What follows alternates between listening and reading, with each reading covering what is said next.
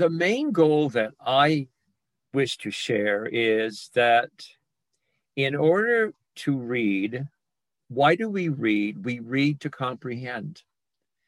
And comprehension, thus, is basically a main goal.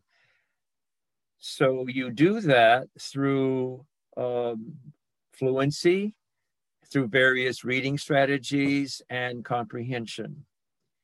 And that means understanding vocabulary. Whether it's an article, a newspaper article, if it's more technically driven material, listen, even if it's a classical story, every form of reading has vocabulary that you may or may not be familiar with. So understanding vocabulary enables better comprehension. So everyone, it's been a pleasure to meet with you and speak with you today. I hope that you're as inspired to join us in our community of learning as I have been inspired to be a part of the community of learning also.